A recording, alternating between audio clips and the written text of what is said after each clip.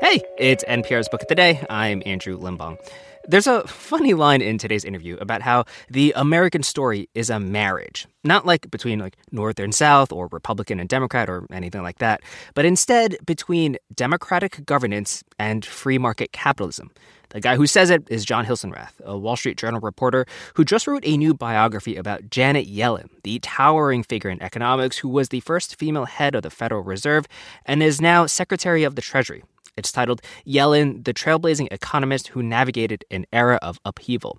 And he talked to Here Now Scott Tong about how Yellen's own marriage kind of mirrors that American one between democracy and the market. This message comes from NPR sponsor FX, presenting Clipped, the scandalous story of the 2014 Clippers owner's racist remarks captured on tape and heard around the world. The series charts the tape's impact on a dysfunctional basketball organization striving to win against their reputation as the most cursed team in the league. Starring Lawrence Fishburne, Jackie Weaver, Cleopatra Coleman, and Ed O'Neill. FX's Clipped, streaming June 4th, only on Hulu. The economy, as you know, is fragile right now. Inflation seems everywhere.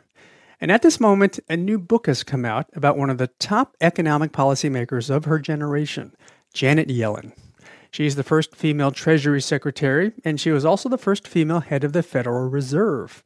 But let's talk about Janet Yellen, the person. She recently told Stephen Colbert on The Late Show that before she signed the new dollar bill, she practiced. I knew that this was something you could really screw up, and I wanted to get it right. And I practiced, and you'll see what you think. But. I practiced. John Hilsenrath is the author of Yellen, the Trailblazing Economist Who Navigated an Era of Upheaval. He's been a writer and editor at the Wall Street Journal since 1997. John, good to have you in Studio 43 at NPR. Great to be here, Scott. So let's talk about Janet Yellen and inflation, the moment we're in now first. Not long ago, policymakers told us, Jerome Powell said, don't worry. It's temporary. Transitory was the buzzword we heard so much. But here we are with inflation that we have. Janet Yellen and the other policymakers get this wrong? Yes. In short, they really did. We had several shocks to the economy in the last few years. The first, obviously, was the COVID crisis. But then the second shock was the policy response to the COVID crisis. And I think what happened for Yellen, for Jerome Powell, for a lot of others is they had the memories of the last economic crisis we had lived through. The financial crisis. The 2008 financial crisis, very close in mind. And after that crisis, we went through a very long period of low inflation and very high unemployment and slow economic growth. And the policy response during and after COVID was shaped by that because her view and the view of many others was they didn't want to have a repeat of what they had just been through. Mm-hmm. So they threw a lot of stimulus at this economy, and that stimulus together with the supply shocks that we've gotten combined to create the inflation shock that we're going through now. Mm-hmm. Hopefully it'll recede, but it's turned out to be far less than transitory. Yeah, and economic stimulus coming from the Trump administration first and then the Biden administration after that. But Janet Yellen, she acknowledges, I think you did an interview with her, right? She acknowledges getting this wrong. Yeah, she was actually on CNN last summer, and they asked her, well, you said it was going to be transitory.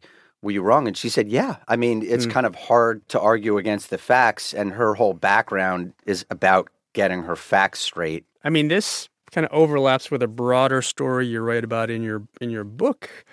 If you're flying the plane in real time, it's hard to know what's happening in real time. And so it's kind of a human thing to look at recent history, recency bias, kind of fight the last war because It worked the last time. Yeah. So the American story is a story about this marriage that we try to hold together between democratic governance system and a free market capitalist system.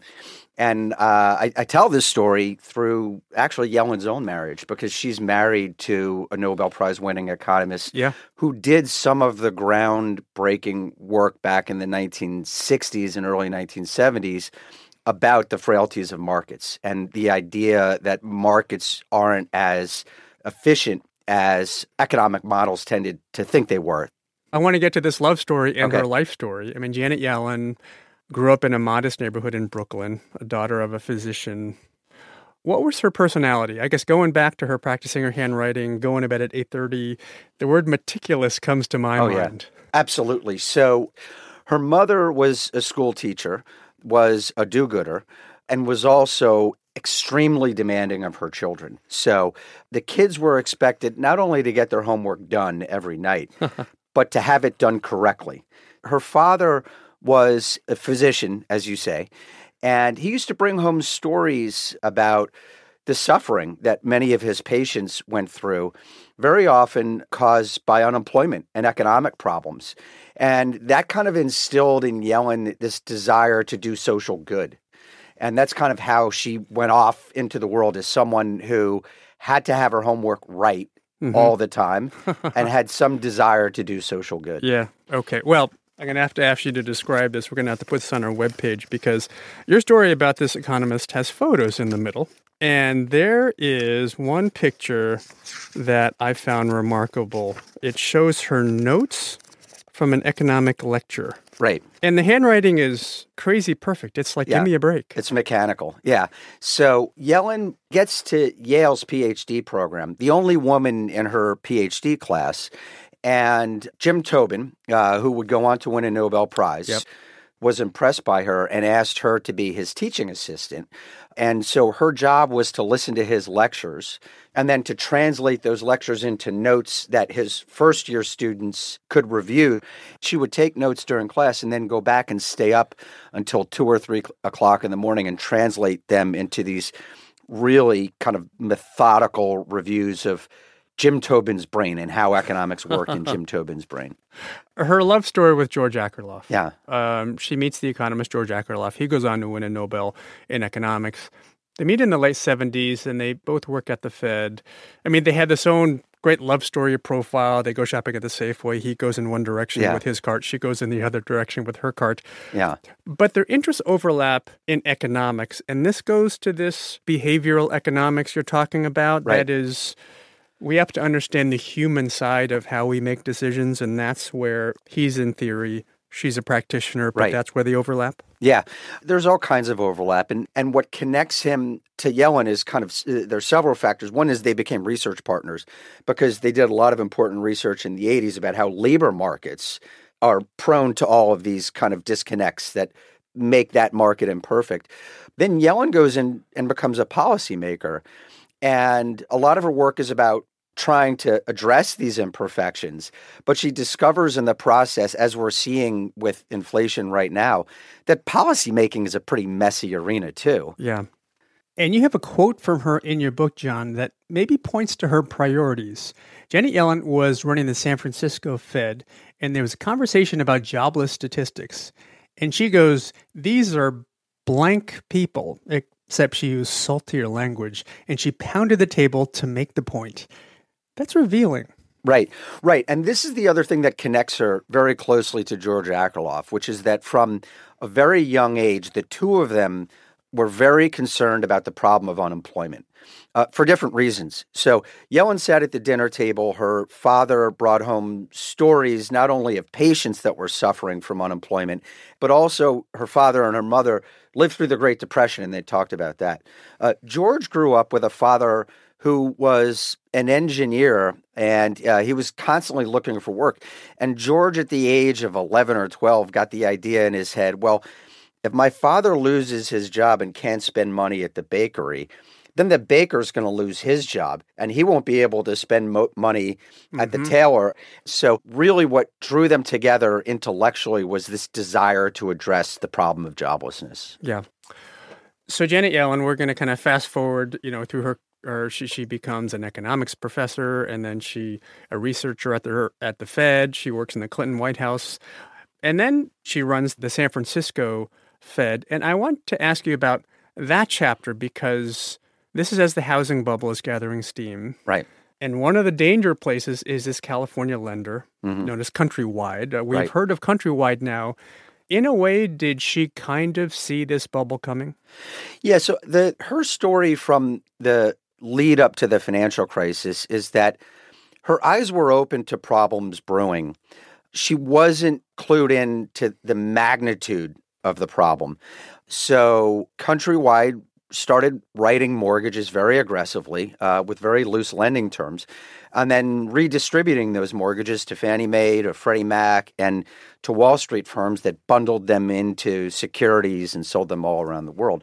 Well, the mortgages were fraught with risk, and she picked up on that shortly after she became president of the San Francisco Fed. The problem was that the regulatory system was so balkanized, and the worldview at the top in the regulatory arena, kind of written by Alan Greenspan, was that the banks should just be left to themselves, that they can manage their own risk.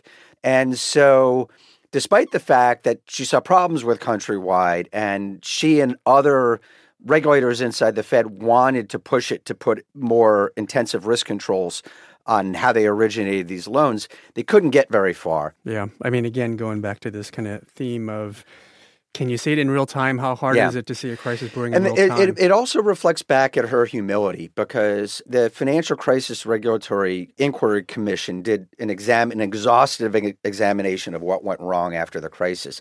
And they interviewed her, and they said, it looks like you figured this out before most other people. What did you see and how did you do it? And her response was, well, thank you, I appreciate that, but I didn't see all of it and I didn't do enough to stop it. A lot of people wouldn't acknowledge their limitations.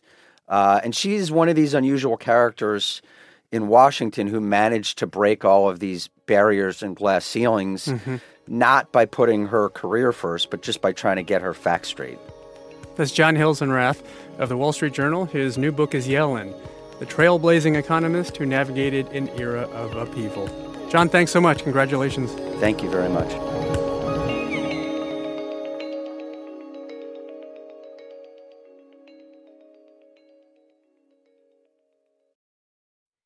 This message comes from NPR sponsor Homes.com. You don't just live in your home, you live in your neighborhood as well. So when you're shopping for a home, you want to know as much about the area around it as possible. Luckily, Homes.com has got you covered. Each listing features a comprehensive neighborhood guide from local experts. Everything you'd ever want to know about a neighborhood, including the number of homes for sale, local amenities, and even things like median lot size and a noise score. Homes.com. We've done your homework. This message comes from NPR sponsor Shopify, the global commerce platform that helps you sell and show up exactly the way you want to. Customize your online store to your style. Sign up for a $1 per month trial period at shopify.com/NPR. The Embedded Podcast brings you eye-opening reporting. There's something that hasn't been disclosed yet. Immersive journalism. I could smell the smoke. I could smell the dust. Personal stories. I was scared. Like, I can't protect you. We are NPR's home for documentary storytelling. Find Embedded wherever you get your podcasts.